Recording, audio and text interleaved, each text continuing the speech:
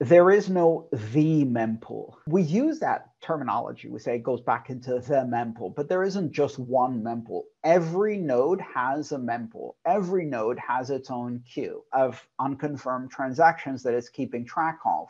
Miners use their node's mempool to decide what to include in blocks. Wallets use their node's mempool to see if money has been spent but is yet unconfirmed, or if there's a payment incoming but hasn't been confirmed, and to keep track of transactions that are pending, waiting in their mempool. If you were to take a snapshot of all of the different mempools out there, if that was possible, all of the decentralized mempools, almost all of them would have an overlap of better than 99.99%. So that out of maybe 10,000 transactions that are in the mempool, maybe 9,900 transactions are the same, or 9,999 transactions are the same. And they only differ by a few. So even though the mempool is a decentralized structure, which is held in each node, they more or less have the same stuff. And what happened in this rollback was that